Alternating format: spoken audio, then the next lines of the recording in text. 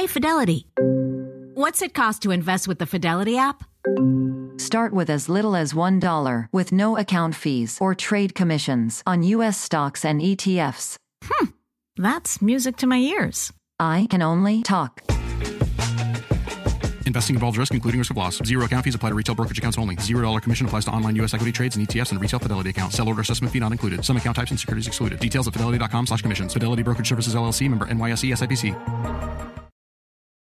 All the shifting of the schedule combined with like pandemic life is very disorienting. Like there's no structure to our lives anymore. And now even The Bachelor has no structure. It's confusing. I need it to open with him in the shower and end with a rose ceremony. And any deviation from that, I cannot handle.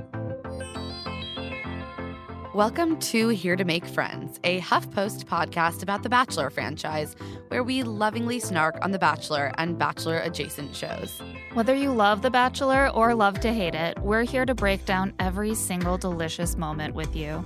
I'm Emma Gray. And I'm Claire Fallon. Welcome to Here to Make Friends, where we preach harmony and peace, and we lead by example because actions speak louder than words. Just a few of the great lessons that we personally have learned from The Bachelor. Yeah, I mean, we're actually, come to mention it, we're halfway into Matt's season. There's a distinct lack of harmony and peace. The drama has never been more intense. It just keeps getting worse. When will we be able to rest? I mean, I'm starting to think maybe never, Claire, but fingers crossed. And here to recap another week of escalating, production-fueled sniping between the women and Matt's occasional breaks from mediating the conflict in order to make out with 23-year-olds, as you do. We're joined by expert Bachelor recapper and Last Week Tonight with John Oliver writer Ali Barthwell. Hi, thanks for having me.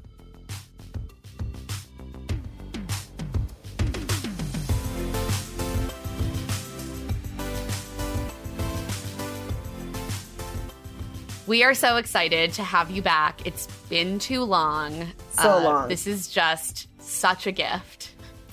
Yeah, I wish that we had a better place to start this episode, but we do have to start with some upsetting Bachelor Nation news, which is just about these continually surfacing bits about Rachel Kirkconnell, who appears to be a frontrunner on Matt's season, and her family's history of racism, being associated with racist movements and imagery.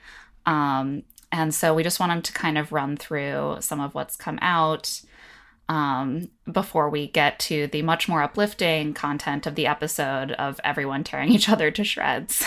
Are these new allegations and images, or is this a montage of greatest hits of Rachel's alleged racism? Really both. I mean, we're not going to go through every single thing because that would take up an entire episode of this podcast. Right. We do not have, none of us here have the energy to dedicate to that.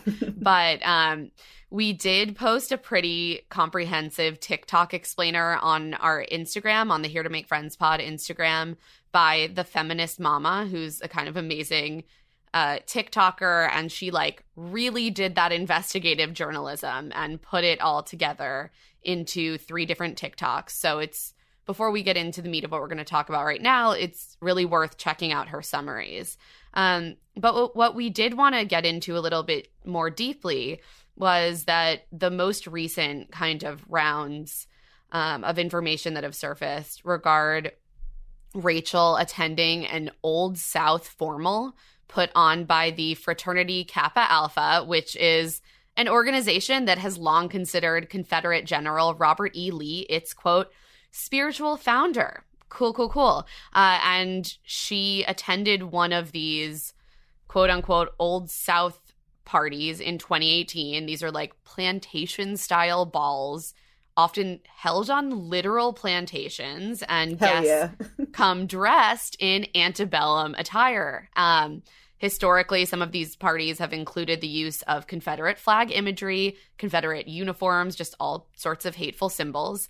And KA's national office officially actually banned these parties in 2016. I mean, not that long ago, but of course they've informally continued.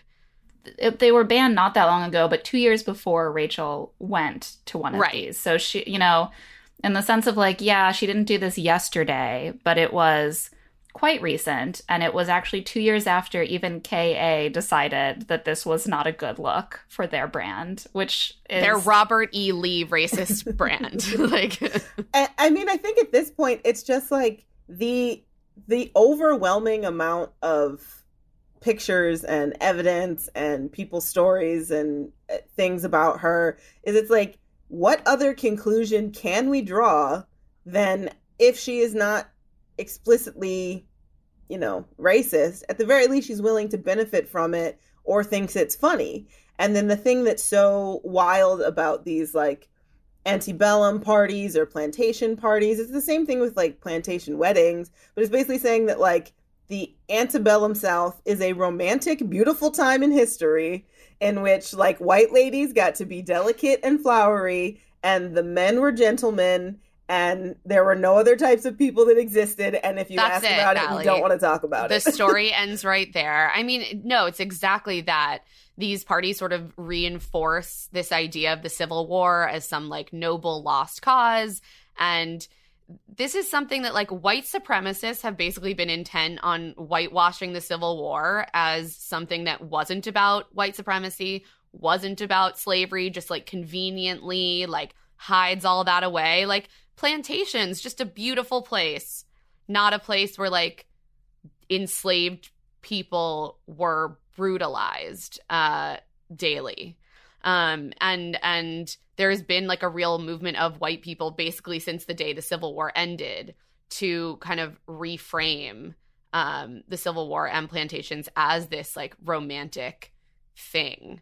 And so parties like this, like the one Rachel attended, are inherently racist, harmful practices. And like, let's just be very clear about that. And like the number of steps you have to go through to locate and wear like an antebellum dress, like this is not just like, oh, I bought a costume out of a bag. It's like, I put on a hoop skirt. I like did those big sausage curls next to my face. Like that's not an accident. You don't like wind up in the wrong costume for something like that. Like you make a lot of choices to get to, oh, I'm at an antebellum plantation party. Yeah, it's like full committed Confederate cosplay. Like it's what like you see people now in like a Nazi costume and there's no excuse for that. You know, there's no like, oh, it was for Halloween. We've agreed on that. And like the fact that there is still this acceptance in many places that it's okay to dress up as enslavers is really troubling. I remember, so I grew up in the Chicago suburbs, and like where I grew up is my town. It's like sort of 50-50 Democrat Republican, but we're in the North. Like this is not part of our history, part of our story. Like my town was founded in like the late 1900s, not a thing. And I remember we went to the Memorial Day parade, and it's like the marching band from my town and like two towns over, and like the local insurance company would like drive a car and like throw candy. And one year there was a float of like Daughters of the Confederacy, and it was like mothers and their children in these like antebellum dresses waving little Confederate flags and little US flags. And I was there with my parents, and I just remember my dad booing at the top of his lungs and being like, get that out of here. Nobody wants to see that. Boo. Like and then there was a moment where, so like the way the route goes, it takes like a little turn and it always gets like stopped. So the float ended up getting stopped like right in front of where we were as like the marching band had to like clear. So then my dad just heckled these people for like 4 full minutes. Love your dad. I was like, I think this is the appropriate punishment. Like you need to be called stupid to your face. Like you need to be pointed out how ridiculous this thing is. And without any like statement from Rachel or statement from like her university or any of this stuff. It's like, this is ridiculous. Like this is a ridiculous thing for a young woman in 2018 or 2020 or 2021 to be engaging in, because we have all the information now. Like, there's no excuse. We have all the information. You look ridiculous. You should be laughed at and made fun of. Yeah, I mean, this is so far beyond, like, I liked a photo of my friend, and I guess I didn't maybe even notice what was in the background. Yeah. Like, there's... Right. There's a like picture of me from college where there was a girl that I knew, and she had a Confederate flag in her room. So there's, like, a picture of me with that in the background. But I hope my entire social media presence has made it clear it's not who I am. Yeah, there's a whole body of Right. evidence to work from. in Right. both This cases. is not like one isolated photo. Again, we'll direct you back to the feminist mama, but like this, as you said, Allie, is like a growing body of evidence. And let's also not forget that like white women have been like the biggest foot soldiers and the biggest proponents of kind of this whitewashing of the Civil War. You know, the United Daughters of the Confederacy are responsible for the majority of Confederate monuments. They're still putting floats in parades across the Midwest. Right. I mean, in come on. Chicago, apparently. Like, I mean, Yeah. And I think it shows, like, if enough people were able to find these pictures relatively easily, you know, then again, The Bachelor is putting people on their shows that have a history of this kind of behavior. And they're not only putting them on their shows, they're putting them on their shows with Black leads. And you can say whatever you want. And like Matt is allowed to say what his thoughts are on his politics and who he chooses to be in a relationship with. But like, you can't have if he has children, they're going to be Black children. And you can't have Black children raised by someone who believes that the Civil War was a romantic, beautiful time that should be celebrated. Like, you can't do that. You're setting yourself up for harm. You're setting your family members up for harm. It's not just like, oh, this is a weird, quirky personality flaw. It's like a type of violence that exists and that the show is choosing to put these people on there. Yeah. And so I think that that's all 100% spot on, Allie. And so the question remains then, like, what does accountability look like, right? This person is on the show. It's been filmed. If she does end up very far into this or ends up with Matt, like, there are real consequences, I think, that we need to see, both from the people who produce this show and from her as an individual. Like, she's coming off of this show. She already has a massive platform. I think she's one of the most followed people from this season on Instagram. We know that translates into dollars, and therefore there needs to be a real public reckoning. And a blogger, Ash Talks Batch, laid out, I think, a really great series of suggestions on Instagram for what accountability will look like. We'll link to that in our show notes. And she wrote, quote, "Rachel needs to publicly and messily do the work. An insincere apology won't be enough. One post won't be enough. A few Instagram stories won't be enough." And I think that is spot on. Like, the unlearning of white supremacist behaviors and ideas takes a lot of time. It takes real effort. It takes real concrete action. It's not just, oh, I'm sorry, I realized something I did wasn't great, but like, here's one graphic and now can we all just forget that happened? Like, no. Whether or not Rachel ends up with Matt, like, she has a responsibility to grapple publicly, because she has a public platform, with the litany of racist behaviors that she's either engaged in or been adjacent to, and the racist culture that she's grown up in. Yeah, and I think it's a lifelong process, I imagine, for white people. And I think also, like, she has to go beyond just being an ally and being performative, like you said. But I think, like, she needs to be, you hear this term now, it's like she needs to be an accomplice, like, in the fight against racism and white supremacy. Anyone that has sort of made these errors needs to then look at their life, look at the people they've surrounded themselves with, and like make the hard choices, make the difficult moves, make it difficult for white supremacy to continue. And it seems like, I would bet, if you looked at her friend group and like the people that she's kept in contact with from college, they were probably at that party. And if you look at maybe where she grew up and like if she came from a place where that kind of behavior was accepted, she needs to like, you know, burn it to the ground and say, like, if this is something that you believe, I'm learning that this is something that I should not believe and I should not have in my life. If you can't come along with me, then you can't be with me. Because if she is opening herself up to the possibility of interracial relationships, interracial friendships, if she's in professional settings with people of color, she needs to be able to protect them from the people that she has chosen to surround herself with that told her it was okay to put on a hoop skirt and then big ass sausage curls. Like you didn't go to the hair salon alone. You were in somebody's dorm room with a big ass like barrel curling iron. Like you didn't do that to yourself. You know, there's one girl on campus that when it's the plantation ball, everybody goes to her dorm room and gets their hair done, or there's one hairdresser in town and we all went. Like you didn't go alone. You didn't do that in your room alone. You know, like you got to take all those people and say, you either coming with me or you not. Yeah, it was a team effort for sure. Mm-hmm. The photos are like, plenty of people in those photos. Oh yeah. Yeah, I think that's exactly right. Like, especially if she were to end up with Matt, but either way, you know, if you're going to have Black people in your life, then you can't be expecting them to be around your family who are racist. You can't expect to have kids with them and to passively or unintentionally pass along that violence to them. And I think everything you said, Allie, is exactly right. And I think we should probably get into the episode on that note. On that delightful note. So where were we? We were in the middle of a 2-on-1.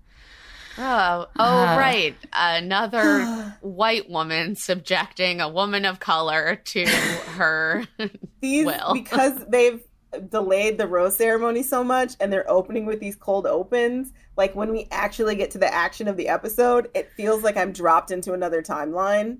And I'm like, hold on. Like, I'm quantum leaping and having to like look in the mirror and be like, well, who am I? What's going on?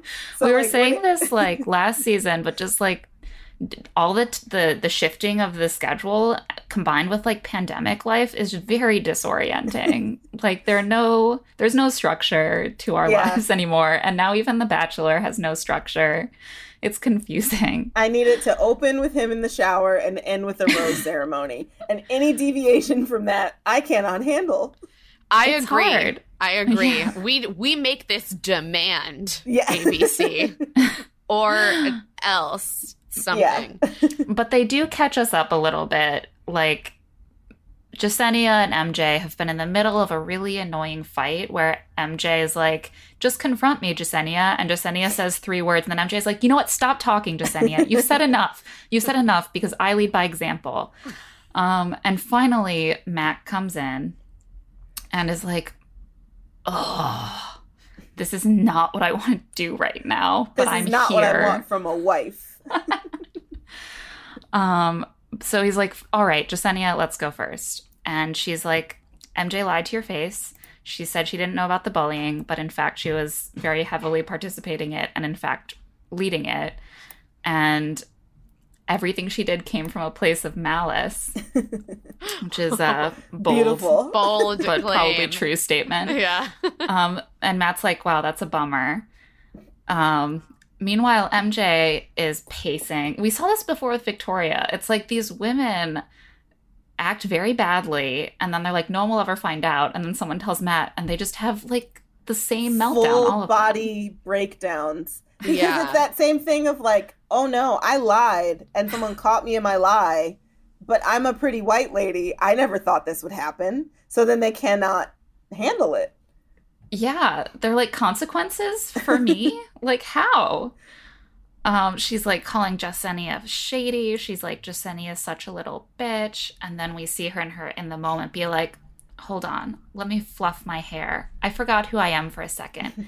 I had a weak bitch moment, but I'm back.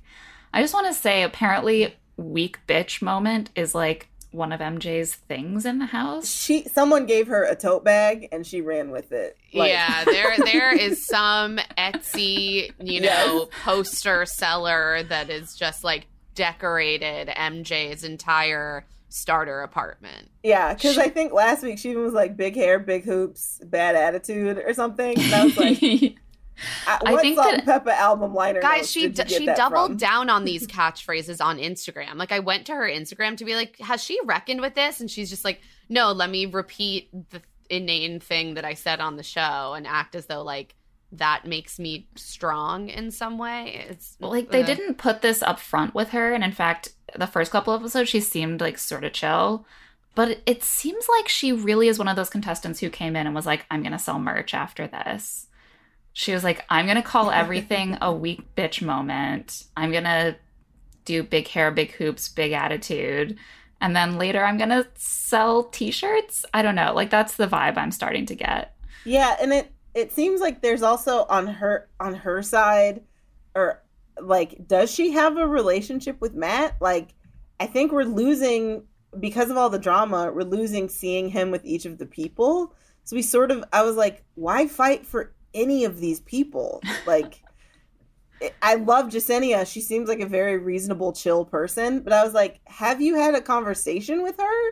Like, right. Have you had a conversation with MJ? Who are these people to you? Yeah, we're really not getting a lot of the love stories. Every week, I'm like, maybe this will be the week that the women stop ripping each other to shreds. But no, the rot goes very deep. We cannot have nice things. Yeah. Matt pulls MJ next, and she's like, my heart is so big, and I'm trying to show that to you every second.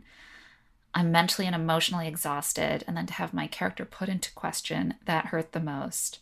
And Matt's like, yeah, it didn't seem like you. And MJ is like, my biggest fear is losing you. She starts crying. She's shaking. She's like, at the end of the day, I know you need a wife who preaches harmony and peace. Like, what? Did he ever say that? What's your obsession with this? What is this? What is that? What does that mean? Like, why are you a preacher? Why have you, like, anointed yourself? Like, and who's like, of all the things I want in a partner, I need them to preach harmony. And I can understand if you're like, I want a partner that brings me peace, or like makes us a peaceful home. But like, I don't need it. I don't need my man on the street corner with the little boombox preaching. There's a guy in Chicago that stands in front of like Old Navies and just has a boombox and hands out pamphlets. But I'm like, I don't need you to be that man. I don't need you to be the State Street preacher. He's got it covered. Yes.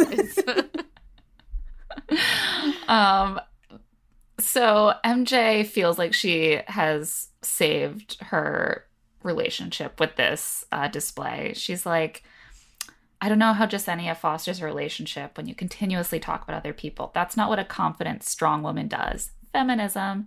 I'm going to keep being a bad bitch. I hate when women weaponize feminist language and concepts in order to like be an asshole to another woman. It's just so egregious, and I cannot. Well, because at the root of that, she's saying I should never be held accountable. Right. Because we are both women, I should never be held accountable. Well, yeah, she can do whatever she wants, It's Allie. like, stop apologizing feminism. It's like the lesson that a lot of women took from feminism was like, I should never have to apologize for anything. Yes.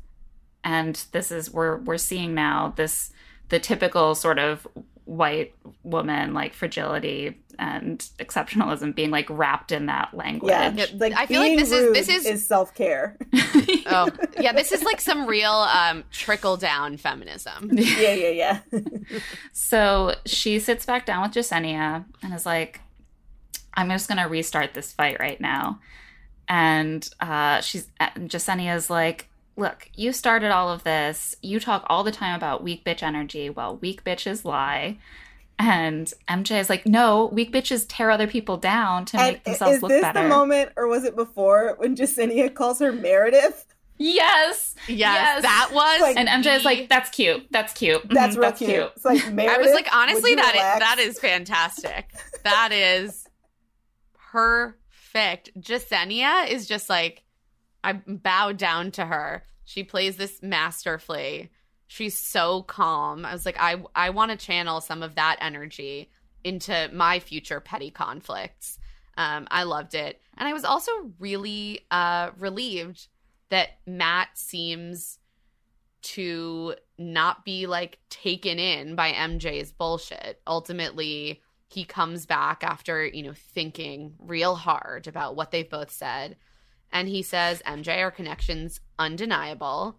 But I can't give you this rose. Very questionable. Unclear. What he means by that. But I guess he's learned the, like, you give feedback by opening with a compliment, you know?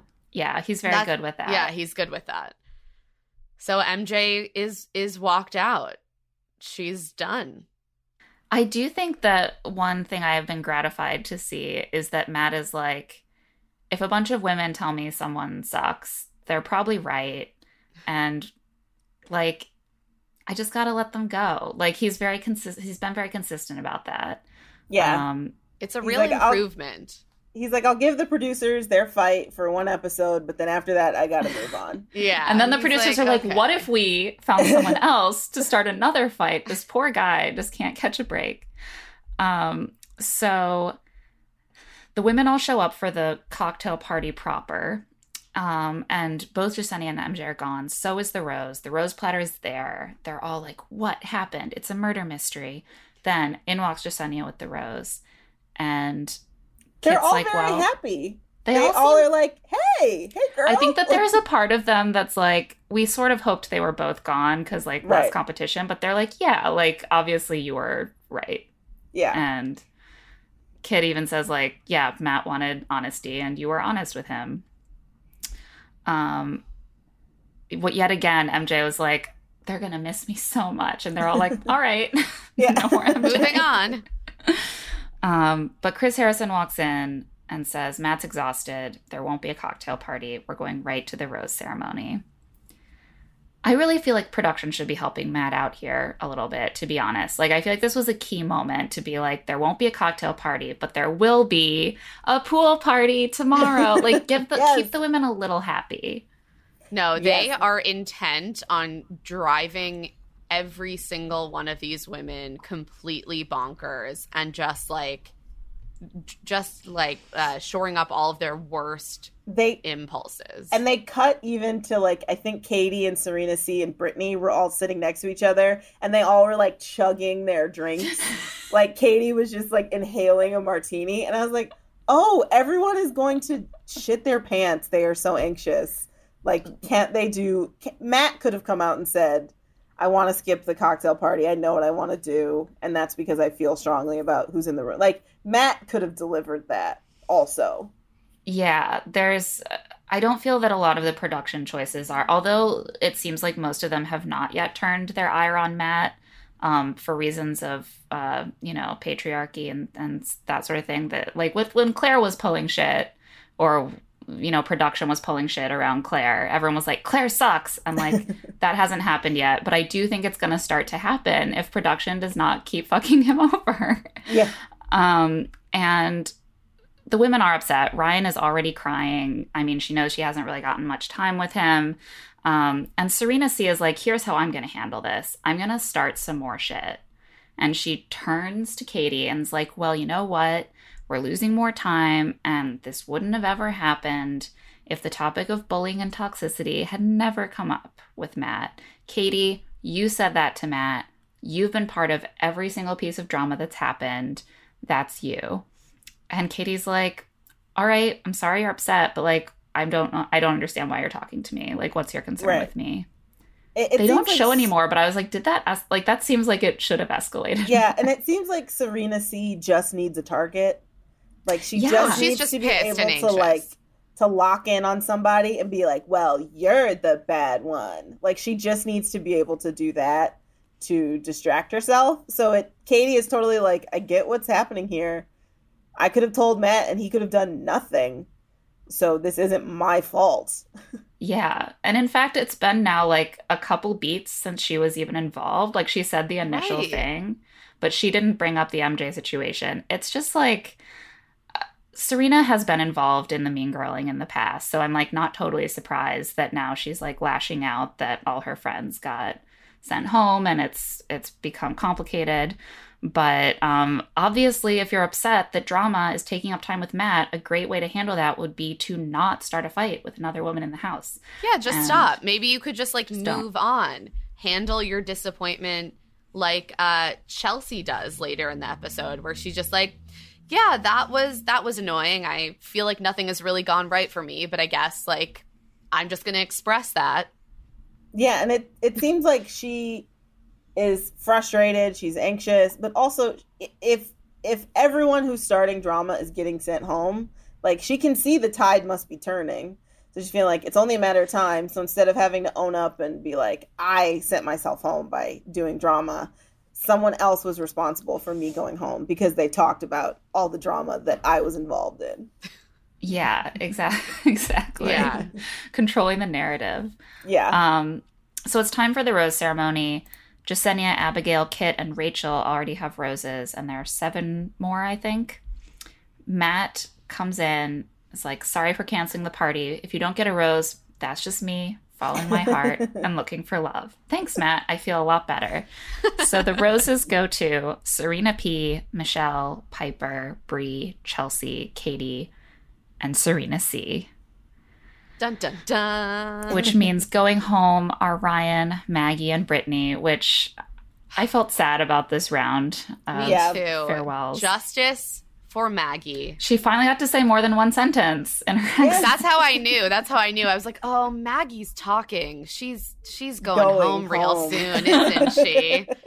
I like poor Maggie. She was just like, I'm 32 and like just trying to be friends with people. I'm not yelling at anyone. So she just like got not one minute of airtime. Honestly, that was her mistake, being over 30 and reasonable. Yeah. Yeah. I mean, look, we know that we wouldn't do well on this show for so many reasons, but being over 30 is certainly one of them. A major one.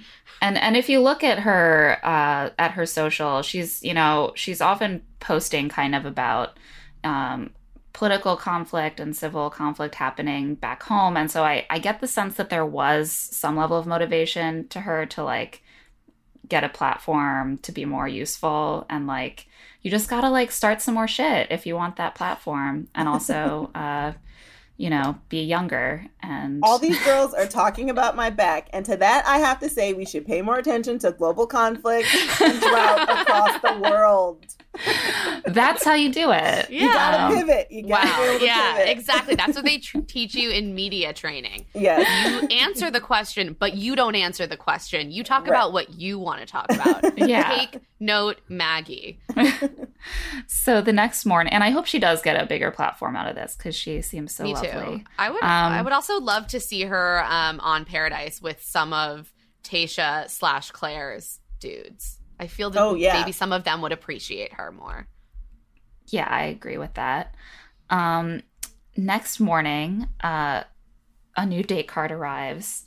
First date of the week goes to Piper. Tonight will be worth the wait, which means she's getting a night-only date.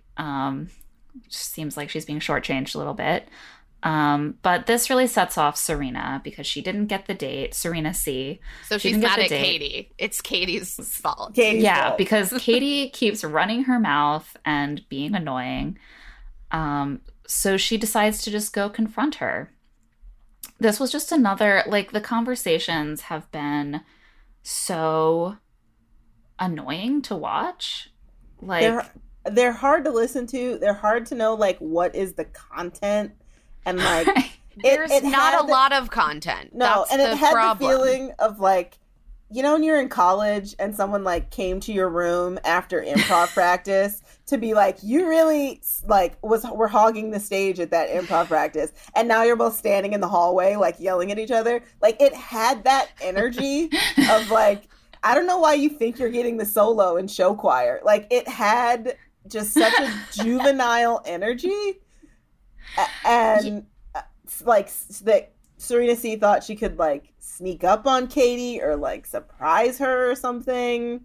Yeah, there didn't is like that. There's an element of like, yeah, it's like the conflict that's driven by someone else's choices, but you're confronting the other person with it, and they're like, I don't know what you want me to do. It's like, I didn't, like, the solo was given to me. Like, what, like, I have the solo now. Like, I didn't take it from you.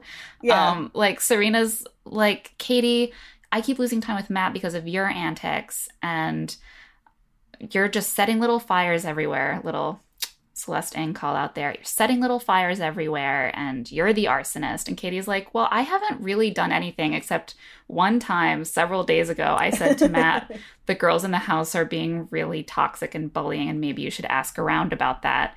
And like, that's like kind of in the past, and I'm just focused on Matt. So like, what are we talking about? Like, you're not asking me to like stop anything that's happening right now. Yeah, and that's how you know that Serena C just has to get the anxiety out. Because if she was just like, mind your business, or like, don't tell Matt what I said, or like, you don't understand, like, we're the cool girls and you're this old 28-year-old or whatever. But she just has no, like, she has no feedback other than you're the worst. Which, like, I can't, that's not constructive. She went in there like gunning for a screaming match.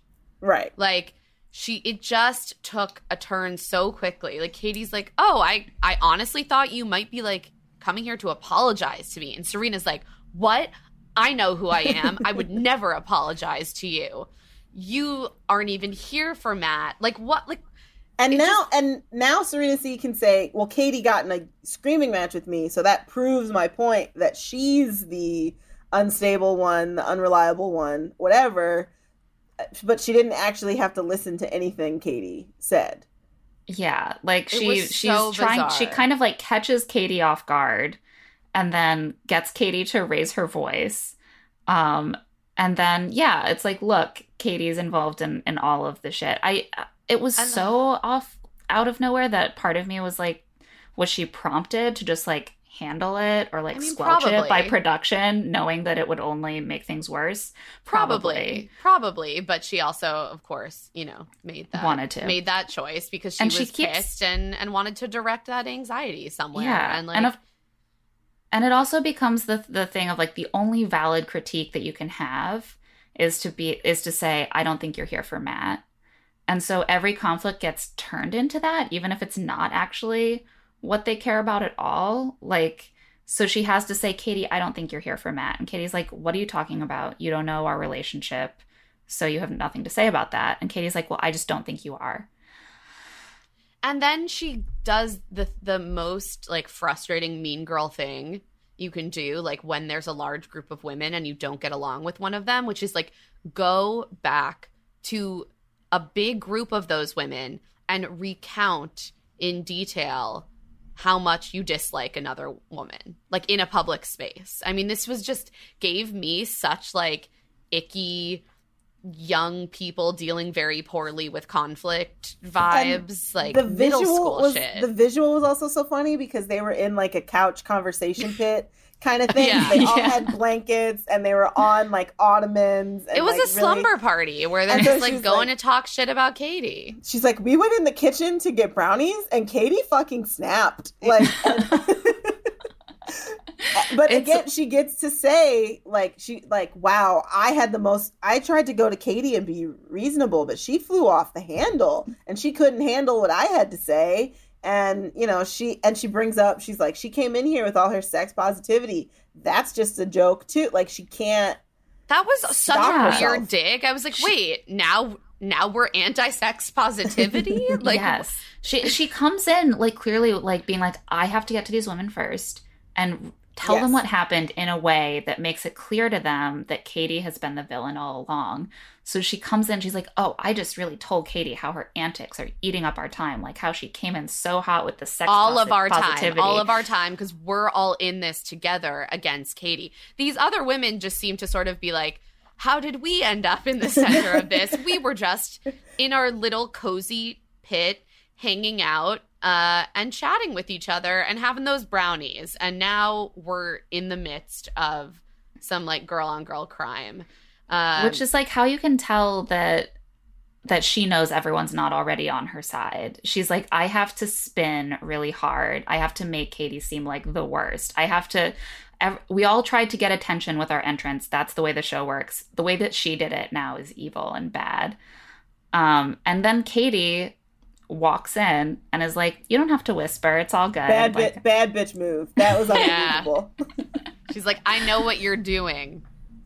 Yeah. And Serena's like, I'm just telling them what you told me. And Katie's like, what's that? And Serena just plows right ahead and is like, that your main focus is not to be with Matt. Like, ma'am, we all just watched the footage. It does not line up. But Katie's right there. She's like, that's what I told you. And Serena's like, yeah. And Katie's like, I obviously did not say anything like that.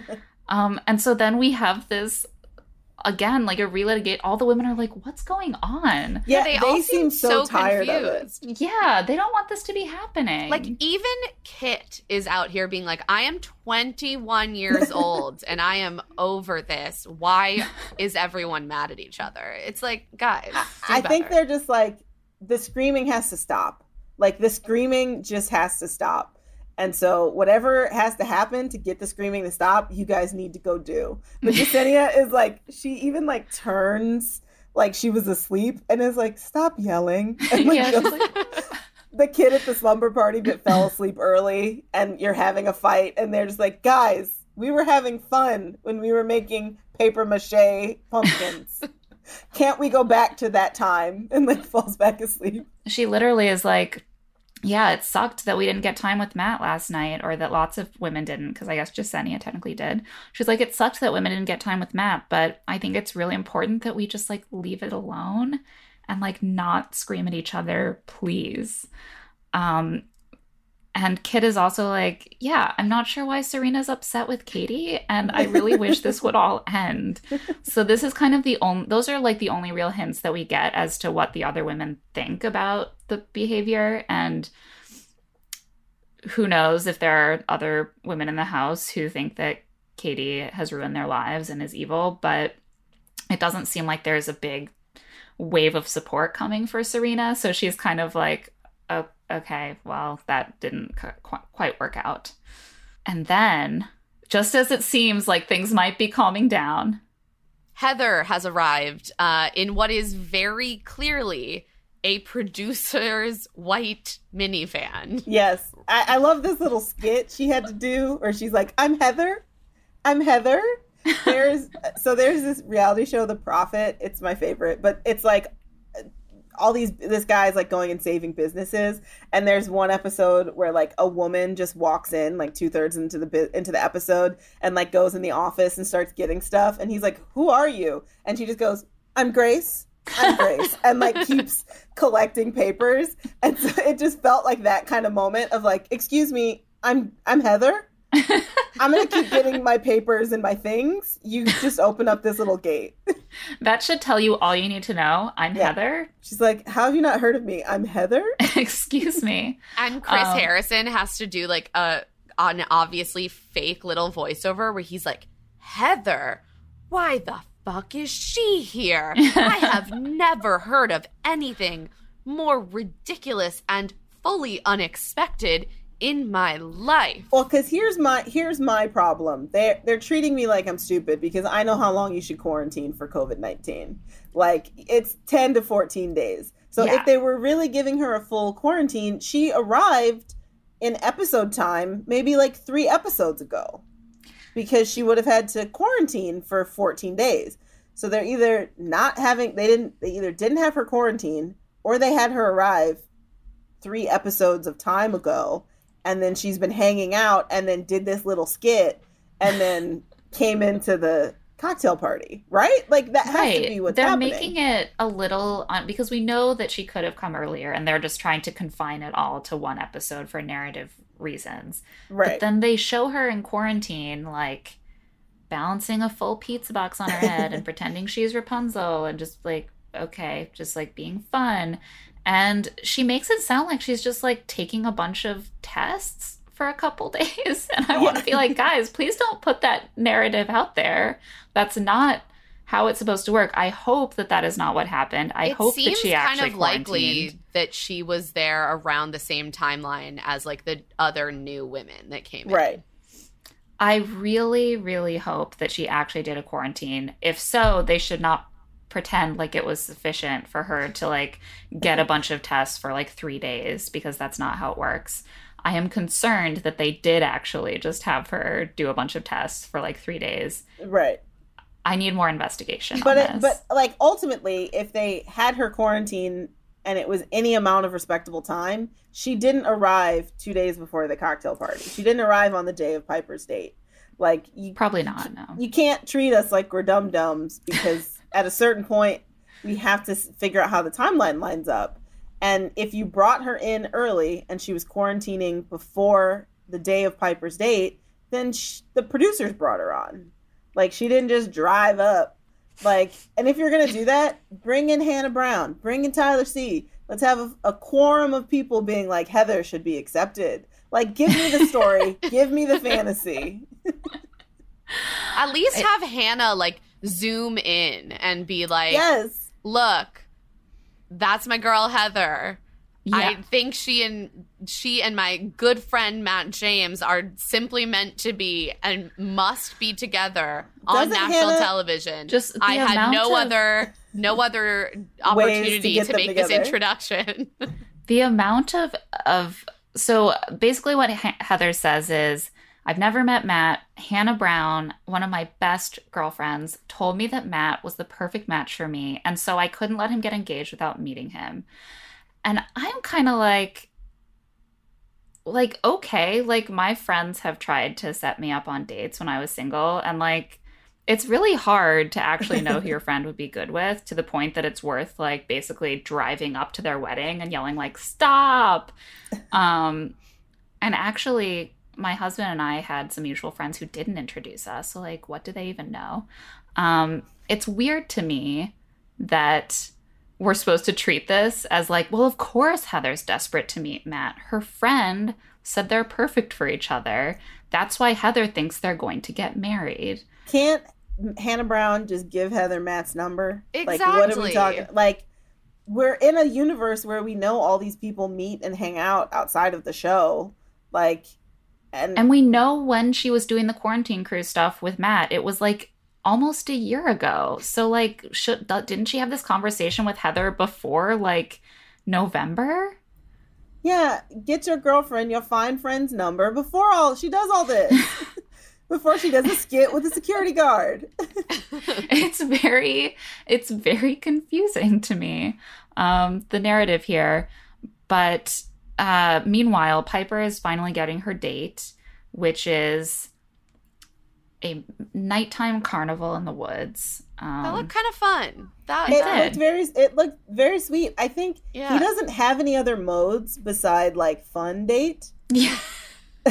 He's like, look at me. I can I'm laugh. having fun. Yeah, I'm and Even on the goofy guy. dates that are not, even like all the group dates, he's always like, well, it's not about boxing, it's about having fun. Or it's not about bowling, it's about having fun. It's like, yes, Matt, we understand. You really want to have fun with your partner. It's very unusual. he has, but it's like that's the only quality that he's able to label that he like wants in a wife. It's like, she has to be fun. We have to play. There should be games and sports. It's like I think you want a puppy. Like I think you want a puppy and not like a complex woman. Oh, I think he should get a puppy. I think that would be really good for his brand as well. I agree. I mean, can you even imagine? Can Just you that- imagine? Yeah. Turtlenecks and puppies. Yes. Um, Also, his brand of a joke is going, yes, but no. She's like, why are you taking me out to the woods? And she's like, well, what? He's like, what do you think we could do here? And she's like, well, we could get mauled by a bear. And he's like, that's what we're doing. But no. Ha. And I think it's just ha. I am ha, a ha. fun guy. But I think that's just maybe what hot people have to do. Like, they don't know how to, like, create, like, some joke structure. So they're just like, yes, but then no. When people laugh at whatever you say because they're overwhelmed by your abs, like that is kind of probably what happens. Look, there's just less pressure to develop a personality when you're that attractive. And Yep. That's just the silver lining of being middlingly attractive. And it is one of the longstanding problems with this show. Yeah. So, and he seems to be having a really good time with Piper. You know, they're doing the carnival games, and he's like, I'm having such a blast with Piper. And I'm like, no one ever doesn't have fun on the carnival date, but like, sure, you're going to get married. And they kind of spend a brief time there. I think they speed up the dates a little bit because we're already back to almost a cocktail party by the end, despite all the drama at the beginning. And at the dinner portion, it's time to get deep. And feelings. This was a choice. And Piper has something to tell Matt, which is that she's not used to expressing her feelings verbally because her family does not always express feelings verbally. And Matt's like, I struggle with that too. And they're both like, let's change for each other. And then she says she's falling in love with him. What did you guys think of this? It was sort of nothing. Like, yes, exactly. That feels like an emotional revelation, but it's actually realizing that you and your family communicate differently from each other is not like a foundational thing in a lot of cases. It's just like, oh, this is one of many things that I have to learn about myself and my upbringing in the journey of becoming like an adult. You know, like it doesn't, that feels like something someone very young would say. And she is 23. Right. Yeah. That's like when you are on your own for the first time, you're like, hang on, my mom and my dad are different than me. Like, it just feels like a very like young realization to have. And it, without any specifics of like what that means or what that looks like, it's kind of hard to know, because I know like culturally, like sometimes Black families aren't very communicative and tend to treat action or service or tough love as more like effective than traditional, you know, hallmarky kinds of expressions of love. And it's like, that would be an interesting conversation to have of like, my family grew up in this culture, we're not very expressive, but I realize I want something different for myself and something different for my partner. But just sort of being like, their acts of service and I'm words of affirmation, like that doesn't feel like a revelation that would lead you to be like, I fully understand this person and I can now see myself with them.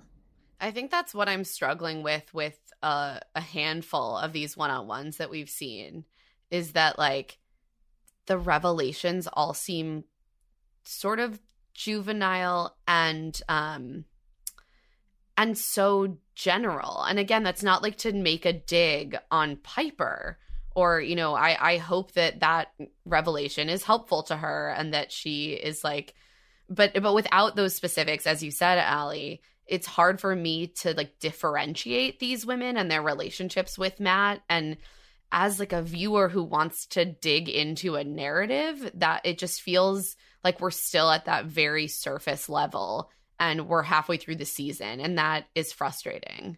I think without like a lack of specifics on Matt's part either. Yeah. The relationships do feel the same because he ends up saying the same thing to everybody. And so then you're sort of like, well, who do you like? Who's your front? Because even at this point in the season, you'd see like, oh, you would see like the lead having different relationships with different people. Like I remember on Nick Viall's season, it's like, oh, he's sexually attracted to Corinne, he's intellectually attracted to Rachel, and he's emotionally attracted to Vanessa. Like, those are three different kinds of attraction, and we're seeing him decide which is going to be more important for him. Like, with Matt, and it sort of goes back to, like, I just want someone to have fun. Like, that's not a very deep foundation for a lifelong relationship.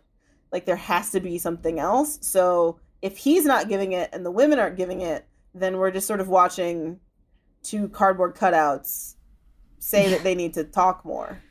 Yeah, it is like, I hate to say that they should always cast from the previous season, but I do think sometimes being on the show prompts contestants to like spend a lot of time thinking about themselves, and it doesn't seem like Matt has gone through that process to the degree that we typically see.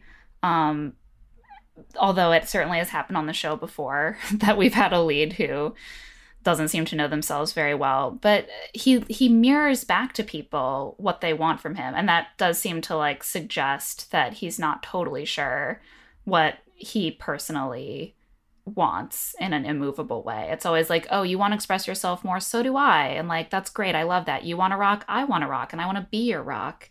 You want to have fun, so do I. That's, yeah, it just becomes like a little mirror of whatever the most basic thing they shared with him is. Yeah, at the beginning of a relationship, you do that, but you do that about really small things. Like, you're like, oh, I like Project Runway too. Like, you sort of, you pretend you like those little small things so you can get to the place where you can then realize where your divisions are and where you're different from each other. But you're right, Claire, that he's doing that work when people are emotionally vulnerable. So it just leads to like, he has everything in common with everyone. Right. And so we don't get to know him very well, and we don't know what he really needs from a partner. And it does, I think that when we saw Claire and Tayshia dating, we saw the way that their own personality like shaped the traditional Bachelor conversations. And instead, we're seeing like the most generic versions of them, which is either like very bland general revelation about how you've never been in love, don't know how to love, etc., or like very specific, very tragic or painful thing in your past that has affected you. And he just sort of receives both of those things, and they don't travel much past that. And yeah, so they both feel good about this.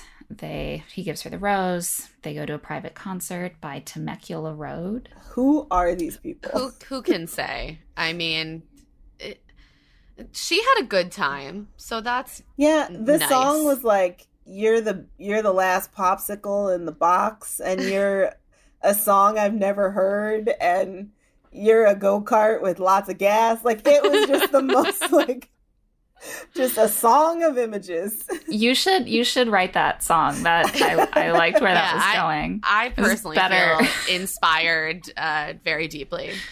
And just on that note of that beautiful private concert, we move on to a group date.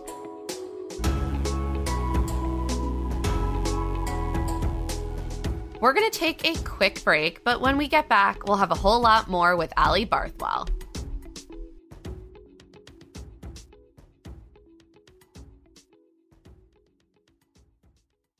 Nuuly is a subscription clothing rental service that's all about helping you have fun and get creative with your style. There's dressy stuff, trendy going out clothes, casual tops, and premium jeans. I mean, you name it, and Nuuly has it. For just $98 a month, you get your choice of any 6 styles each month, access to thousands of styles from more than 400 brands with inclusive sizing. Fast, free shipping and returns, and professional cleaning in Nuuly's state-of-the-art laundering facility are also included. Plus the option to buy what you love. I love Nuuly so much. I actually have bought several items that I found through Nuuly, and they are staples in my wardrobe. Most recently, I've been looking for the perfect pair of jeans, which is a constant quest because my body is always changing, and also jean styles are always changing.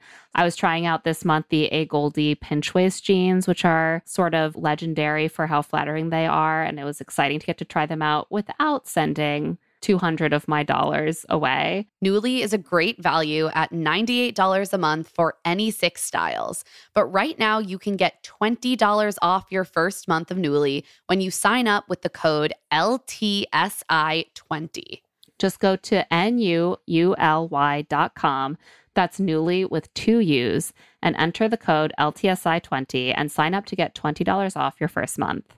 That's NUULY.com, Nuuly with 2 U's, with code LTSI20. Nuuly subscription clothing rental. Change your clothes. This show is sponsored by BetterHelp. Sometimes there will be something that is just like nagging at me, bothering me about something in my life, and I just swirl it around and around and around in my head and don't quite know how to address it. And something that can really help me sort that through and like take action is therapy. I completely agree. I've been really stressed lately because I've just been getting sick over and over again. And before I know it, I'm feeling a lot of emotions and I don't even connect where they're coming from with the actual origin. We all carry around these stressors, right? And when we keep them bottled up, it can start to affect us negatively. Therapy is a great, safe space to get things off of your chest and figure out how to actually work through whatever's weighing you down. If you're thinking of starting therapy, give BetterHelp a try. It's entirely online, designed to be convenient, flexible, and suited to your schedule. Just fill out a brief questionnaire to get matched with a licensed therapist and switch therapists anytime for no additional charge. Get it off your chest with BetterHelp. Visit betterhelp.com/love-to-see-it today to get 10% off your first month. That's BetterHelp, HELP.com/love-to-see-it. Springtime vibes are in the air, and when you bring in some of the beautiful flowers that are blooming, you probably want to smell the flowers, not the litter box. But thanks to Pretty Litter, you'll be able to smell those spring flowers all you want. Nothing beats Pretty Litter's ability to instantly trap odors. It's ultra absorbent, it's lightweight, low dust, and one 6-pound bag works for up to a month. Pretty Litter's crystals change color to indicate early signs of potential illnesses in your cat. And if all of that wasn't enough, Pretty Litter ships free right to your door. You'll never run out, you won't have huge kitty litter bags taking up space, and even better, you won't have to lug those huge tubs from the store to your car or the subway and into your house. Our producer, Talon, has been using Pretty Litter, and he just raves about how great it is, how easy it is to scoop, how much better it smells. I mean, the health monitor aspect gives so much peace of mind. He's a big fan, and we know that you will be too. Go to prettylitter.com/LTSI to save 20% on your first order and get a free cat toy. That's prettylitter.com/LTSI to save 20% on your first order and get a free cat toy. prettylitter.com/LTSI. Terms and conditions apply. See site for details. The weather's getting warmer, so it's time to say goodbye to jackets and sweaters and hello to shorts and tees. Oh, I'm so happy the weather is finally turning. If you, like me, have been wanting to update your wardrobe for the long haul without, spending a fortune, then Quince is for you. You can build up a lineup of timeless pieces that will keep you looking effortlessly chic year after year. Like premium European linen dresses, blouses, and shorts from $30, washable silk tops, timeless 14-karat gold jewelry, and so much more. And the best part, all Quince items are priced 50 to 80% less than similar brands. By partnering directly with top factories, Quince cuts out the cost of the middleman and passes those savings right on to you. And Quince only works with factories that use safe, ethical, and responsible manufacturing practices, as well as premium fabrics and finishes. I love Quince for all these staples. I mean, linen is my favorite summer fabric. They have so many amazing linen staples. I also found my new go-to summer running around to the playground and the coffee shop bag. It's the pebbled Italian leather front sling bag. I can just fit a wallet and my phone and my AirPods in it, maybe some lip balm. Absolutely perfect. I'm so obsessed with it. And the price was exactly what I wanted to. Get warm weather ready with Quince. Go to quince.com/LTSI for free shipping on your order and 365-day returns. That's QUINCE.com/LTSI to get free shipping and 365-day returns. QUINCE.com/LTSI. 1 in 5 Americans have learn a new language on their bucket list, as they should, because it's very important. If that's you, then make this year the year you finally check it off your list with Babbel. Be a better you in 2024 with Babbel, the science-backed language learning app that actually works. Babbel's quick 10-minute lessons are handcrafted by over 200 language experts to help you start speaking a new language in as little as 3 weeks. Wow, that is really fast. Their tips and tools are approachable, accessible, rooted in real-life situations, and delivered with conversation-based teaching, so you're ready to practice what you've learned in the real world. Plus, all of Babbel's 14 award-winning language courses are backed by their 20-day money-back guarantee. I personally used Babbel before I headed off to Paris for 3 weeks, and it was so helpful, just kind of giving me back the basic understanding of French, allowing me to interact with people in restaurants, in shops, and, just not make a total fool of myself when in a foreign country. Here's a special limited time deal for our listeners. Right now, get 60% off your Babbel subscription, but only for our listeners at babbel.com/LTSI. Get up to 60% off at babbel.com/LTSI. Spelled BABBEL.com/LTSI. Rules and restrictions may apply. And now back to the show. Bree, Kit, Rachel, Michelle, Jasenia, Serena P, Abigail, Chelsea, and Serena C get the group date card.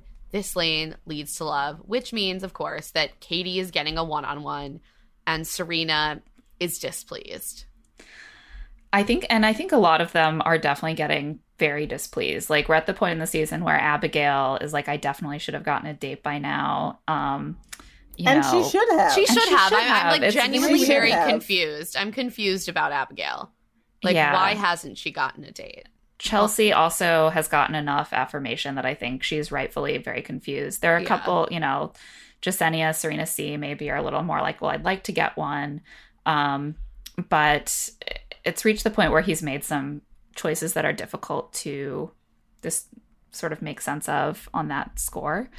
But these women all head off to go bowling. And Chris Harrison shows up and is like, hey, ladies. And they all just look exhausted. They're just like, oh, what? we were actually having fun. Like, Yes. they're like, wow, we feel relaxed. We're enjoying each other's company. This is the only group date I've been on that was actually fun. And like, the minute Chris shows up, they're like, this is about to turn dark. Yeah. Yeah, they're like, what? Just tell us what the twist is. Like, let's not try to pretend this is fun. They're like, lube me up, slide me down to hit the pins, whatever the fuck I gotta do. Sure. They're like, we're just all just meat in the grinder of this show. Like, Yes. So of course the twist is that they're being split into two teams to compete for the after party, and the pink team wins after poor Abigail, who's determined to win the state, gutter balls in the final round. I really related to all of this big gutter ball energy that we Oh, yeah. saw because that is me. And it is so frustrating when you are just getting like increasingly, anxious about doing well at bowling and you keep getting gutter ball. Like, I can't relate to feeling anxious about doing well at bowling, but I don't was like to in- be bad at anything, which Yeah. is like a real weakness of mine, and I should be able to just like enjoy a game even if I'm bad at it. But alas, years but of therapy haven't cured this. you know that you're in gonna me. miss out on extra time with Matt at the end. Yeah. And that makes I was- sense. Yeah, that's why. I was in a Netflix movie, and one of the scenes I was in, we just had to bowl. Like, it's kind of a movie that's like a sort of there's a romantic comedy aspect. And so we were the girls' friends meeting the guys' friends, and we were all bowling together. But they were just like, just bowl for 4 hours, just bowl. And it was just like all afternoon bowling at this like tiny little rinky dink thing. And we were just like, what else is there to do? Like, we played like 3 games. We were like, how is this possible? How do you need that much bowling footage? And I never got better. I never got better. So the blue team has to go home, while Michelle, Chelsea, Serena P, and Jasenia get the after party. 4 women that I would love to see get more time with Matt. So I'm like, great. They're all thrilled. Chelsea's like, well, things haven't been going my way, but at least there will be way less competition at the after party. So naturally, the women on the blue team have just gotten home when Chris arrives with a custom date card for the remaining women from the date. I feel terrible about today. He invites them to the after party. I thought this was the shittiest move. I was not The pleased. whole episode, because it's just designed to make the 4 women that got the date feel shitty. Like, the benefit that the women that arrived on the date is negligible compared to how awful the 4 women felt. This date was designed to make literally every single woman on the date feel horrible. At first, they're all like feeling horrible that they, committed the crime of losing a game of bowling. They're like all crying, feeling very frustrated. And then Matt doesn't even, as you said, Claire, doesn't even tell them that he's invited the women back. And so they like walk in. Like, it just, the whole thing felt so designed to be like, women fight with each other, women be resentful of each other. And I just like, I fucking hated it.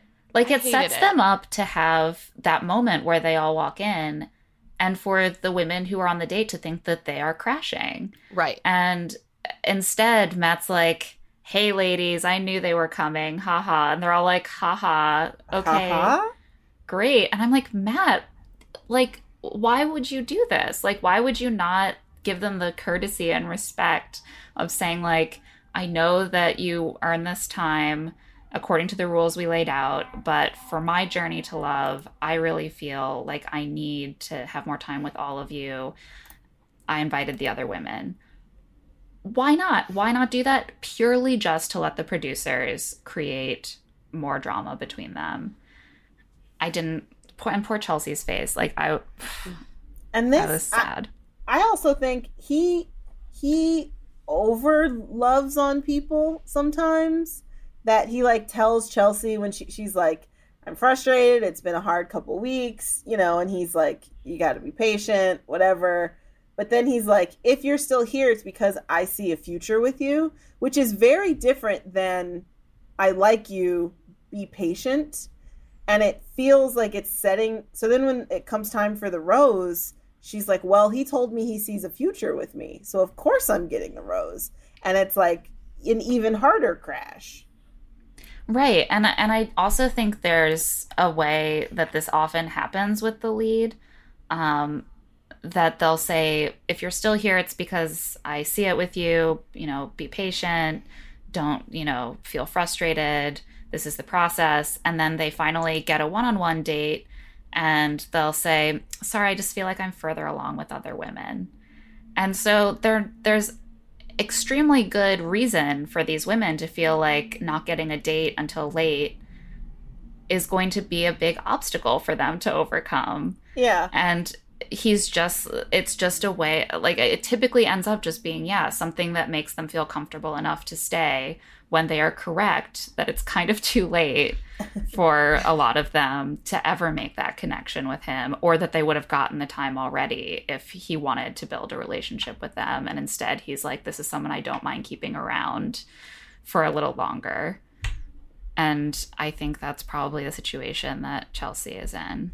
Yeah. So he ends up giving the rose to Michelle, who he does seem to have a really strong connection with. I feel like she's one of the few that we've seen, like, we've actually seen that spark. And I'm like, oh, okay, I get it. They connect. It's been very easy, very quickly with them.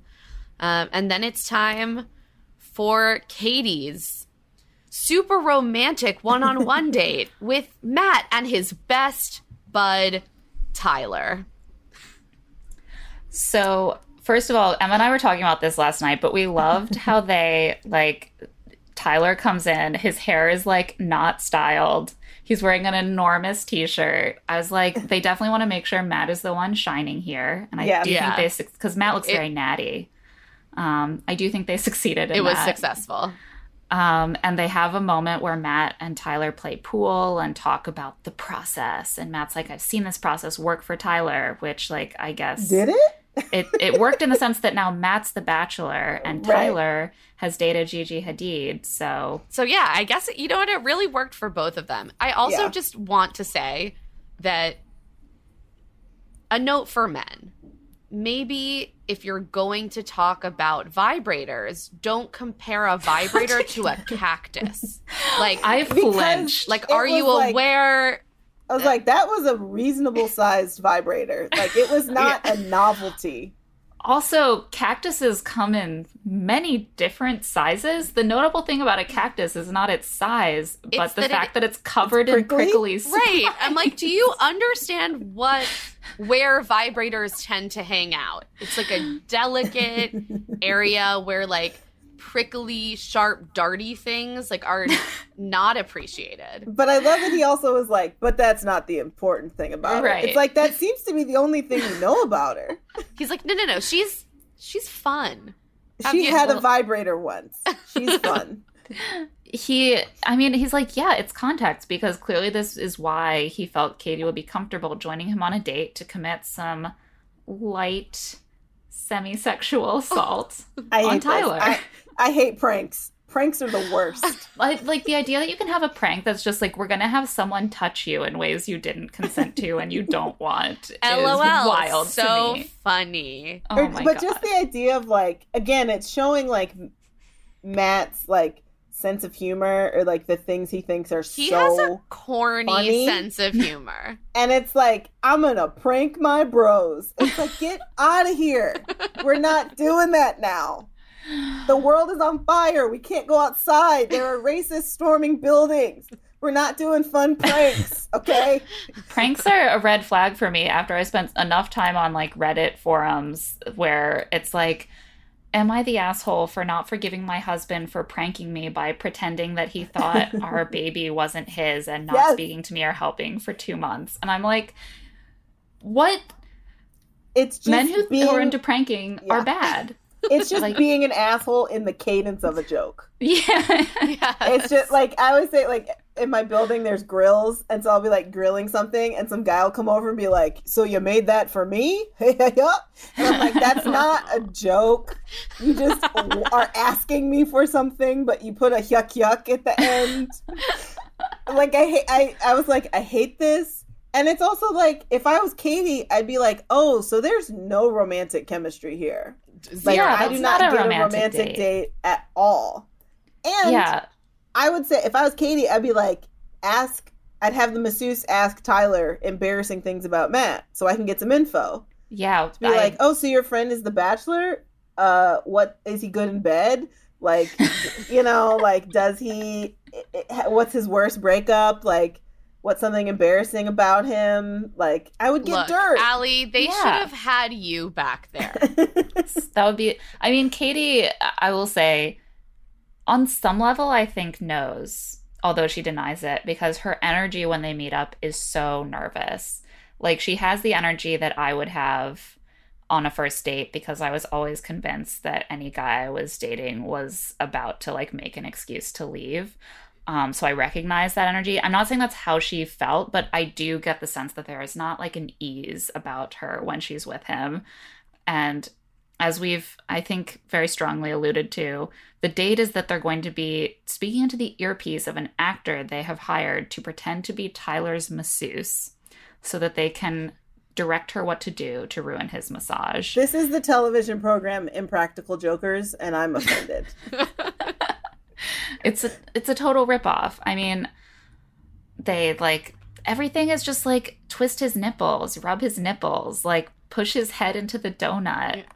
Speak about him as And though on your he's phone. not a person. Who This was is the one directly thing in that I front of you. actually thought was a little funny, which was, yeah, like take a call from us and like act like you're gossiping about me Yeah, on it's the like, call. oh no. Yeah, he's like a, I don't know, I'd say like a Nemacolin 8, but a New York 6. Well, that I would have thought was funny. Like, Yeah. just like, that's fun. So instead, and like, it's true, there's no romantic chemistry on this date, because what it actually is about, it's about like directing any feelings like that, like toward Tyler. It's like, we're gonna touch Tyler together through the earpiece. Oh, at the end when Matt like was massaging Tyler and Tyler looked up, I wrote in my notes, did he know Matt's touch? And be like, those are his fingertips, my Look, bro. There is It was- certainly more romantic chemistry between Tyler and Matt than between Katie and Matt. Yeah. It's there's like a very deliberate like gesture at homoeroticism between them made in the planning of this date, for sure. And so they head to the night date, and he's like, Katie, there's no one else I would have wanted to torture my best friend with, which, death knell. And she's like, yeah, my relationships usually aren't that playful. It's like what I'm usually missing in my relationships. And she talks about how in her last relationship, she wasn't really being the person that she needed to be or wanted to be. And since then, she's become more choosy and trying to find someone that she doesn't have to change. And this she's girl like, has gone committed to and therapy. hopeful. She's really gone to therapy. That's what I gleaned from this conversation. Yeah, again, I don't feel like it's a conversation where we get much past the kind of very broad strokes. Although she has a little more life experience maybe than some of the women. Yeah, you know, she's had some relationships that didn't work for her. She's ready for one that does, and she's like, I'm hopeful that my love story is your love story, and like let's make this deal. I mean, he asks like almost no follow-up questions. Yeah, he doesn't respond. Much. Yeah, he offers very little, which again is a theme of his.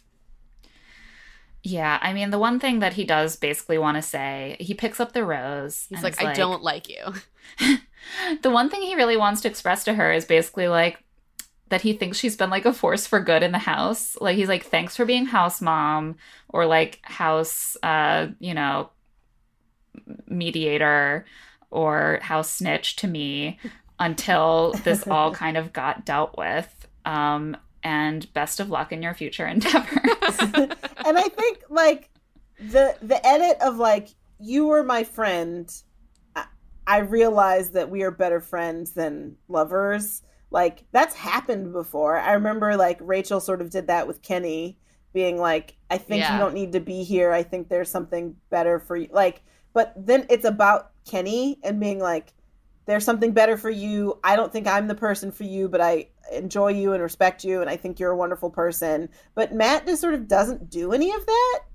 He doesn't sort of know that, like, if you're saying, let's just be friends, you have to make the case that they would be a good person to be friends with, and that, like, your friendship is also valuable. He's just sort of like, listen, other women are hot. So I gotta go. And 23. Other women are 23. I don't know if you've realized, but best of luck. And I do think often the thing that the lead says, my relationship with other women has progressed further, is both like evidence that like you, if you're waiting and waiting, you're probably never going to get there. But also it's a cop out. It's like, I'm sure you're great, whatever. Like, I don't know, like disqualified by late start, and it's never going to work out by. There's no like, you're wonderful, I want you to find that relationship with the playfulness you're looking for, and like our connection clearly is of a different variety, and I love your company. It's just like a lack of empathy, like in that breakup moment, to be like, let me reassure you that it is not you, it is us as an entity. But I'm maybe not the biggest fan of Matt this season as a very boring, very tall boy. But I think he just sort of doesn't, that's also like relationship experience, to be like, yeah, thank you. I appreciate you for what you've done for me, but he makes it, thank you for what you've done for the show. Bye-bye. Yeah. You set the tone. Like, what? Like, is she a producer? Like, also, when she responds and just is clearly in shock, like all she can really say is "K." Like you know, if you're like being a human, you know that means this person is hurting, and instead of really saying anything else to her, he's like, "Let me walk you out now. Your van is awaiting. Like, goodbye. Yeah. I'm done. I did it. I did the breakup." It's just weird because, and I like not to like conflate them like they're the same person, but we did just see Tyler. I feel like one of the reasons that people like got a little like lost their heads a little bit, and by they I mean me, I definitely lost my head a little bit over Tyler, is because he was good at saying the things he needed to say in the moment to make Hannah feel like she was emotionally seen. And that's such an important thing to do, especially on the show, when like not only the person you're talking to is hearing your reassurances, but everyone in the audience. And so it's a little disappointing that maybe there wasn't more. And this is like one of my like long-standing beefs with the show, is they only have so many actions because they're not in the real world. They can't. So if you fuck up, you can't go buy flowers. or if you want to like get them a special gift, like you maybe can't do it because you're in the middle of like, I don't know, a forest in Prague or something. But so all you have is your words. So you have to build that skill up to do this. And Tyler was someone who was really great at like communicating his emotions through his words and like the promise of action through his words. And Matt sort of isn't offering that same amount of like intentionality with his words. Yeah. Yeah. So Katie gets into the van and she talks to the producer and she says, you know, I didn't see that coming at all. She says, I felt the blood drain from my face when he started to tell me I wasn't getting the rose. I was starting to picture what it would be like to spend time at a football game with Tyler and his friends and my friends. And like, you know, you start painting a picture only for it to be erased. Which is why you don't introduce them to your friends until you're together. That's the thing. Hello?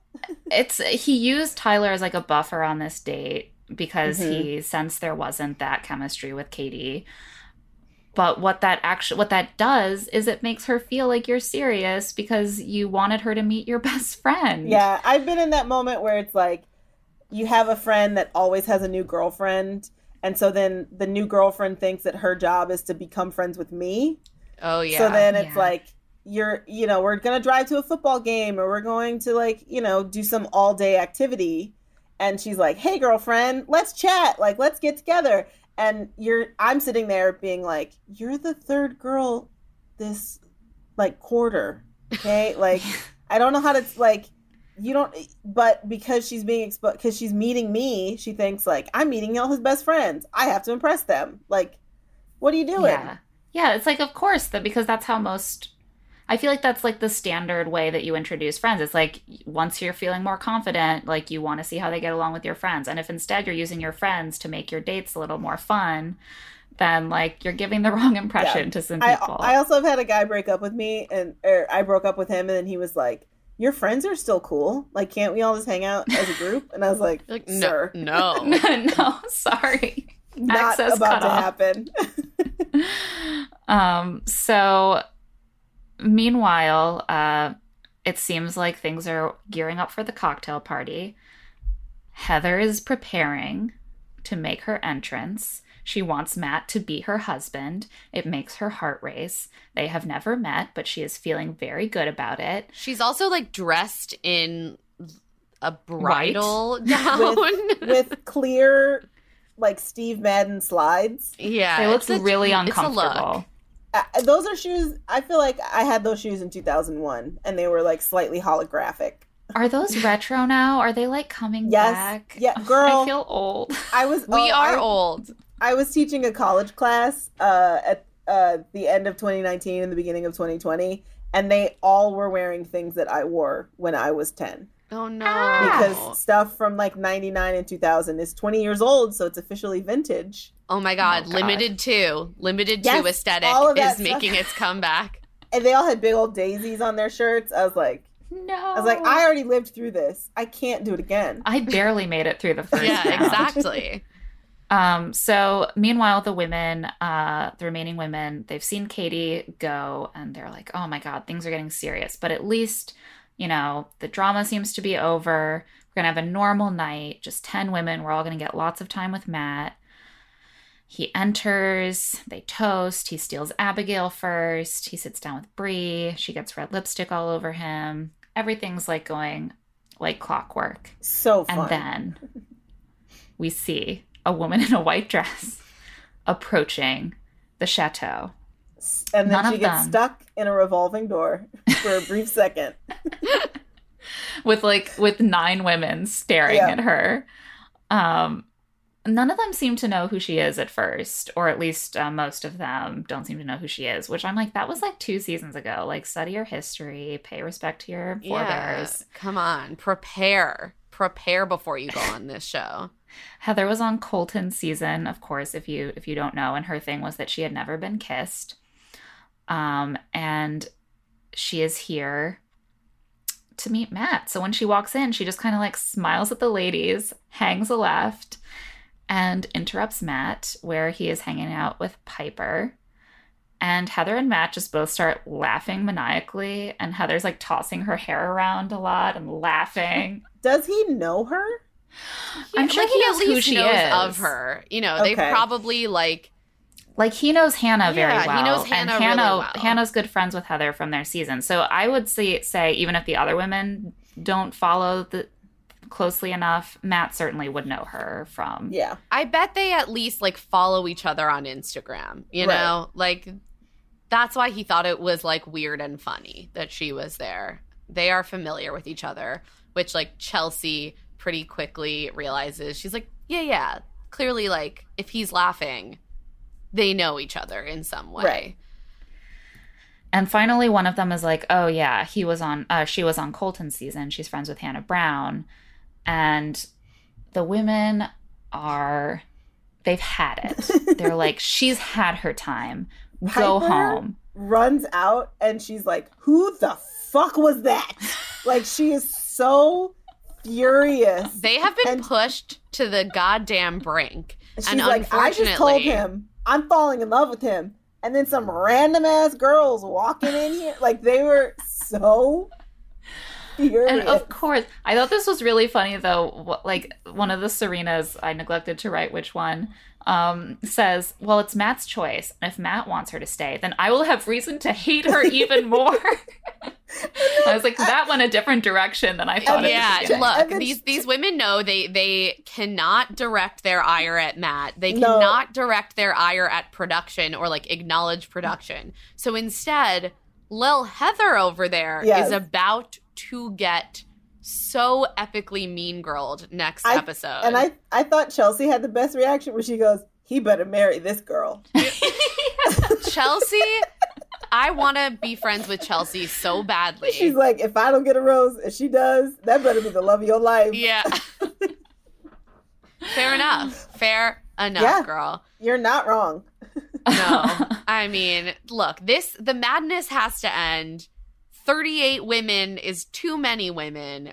We're done. We need to move along. I hope Heather leaves next episode, and then we need to move along. I'm tired. The women are tired. We're all fucking tired.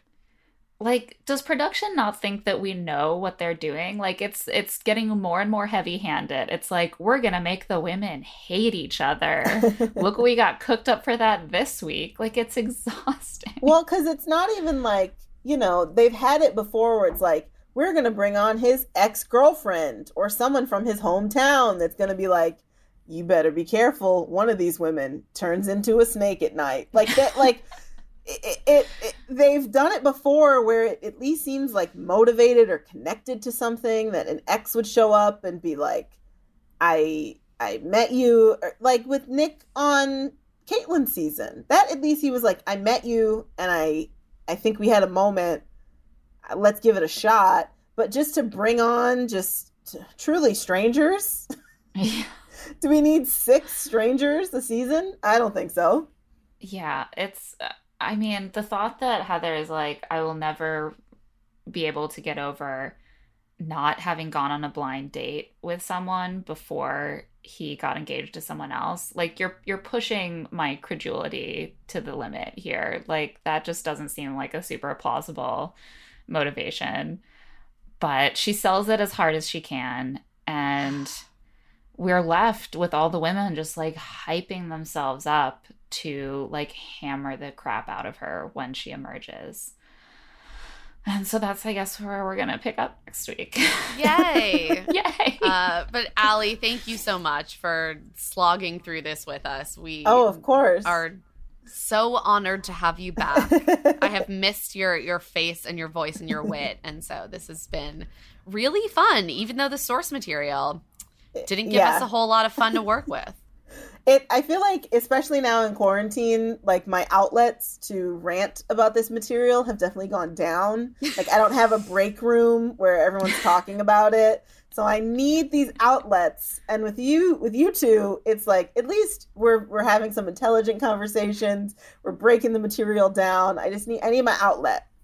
Yeah, I absolutely. If I didn't do the podcast every week, my poor coworkers, or now my husband, would be just really going through it. Yeah, it would just be your husband and child. One of my friends, I would be divorced. One of my friends just had a baby, so I turned to my boyfriend and I said, I have to tell you this because I know she's breastfeeding right now, but Pete and Kelly might be back together.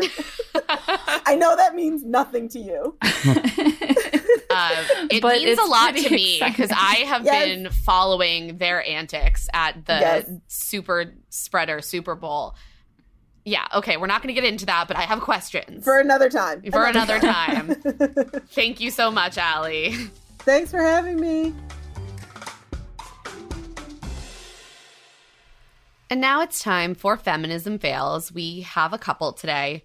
First, we're just going to combine MJ calling Jessenia a, quote, little bitch. Serena C mocks Katie's sex positivity. I'm going to give this collectively kind of like a 3.5. It's basically just indicative of a lot of general shittiness of the women towards each other and an element of kind of internalized misogyny that tends to kind of permeate all of these little digs that feel pretty damn gendered. Yeah. Next, we have to call out this massage date. Matt and Katie, instructing the masseuse to go after Tyler's nipples and other sort of physical touch that was not explicitly really consented to by Tyler. I mean, it's clearly played as a prank. That's the intention, but I really think it's troubling for the show to normalize or play as funny a prank that involves people violating someone else's body in this sort of way for laughs. Even if Tyler thought it was funny afterwards, I'm still going to give that a 5.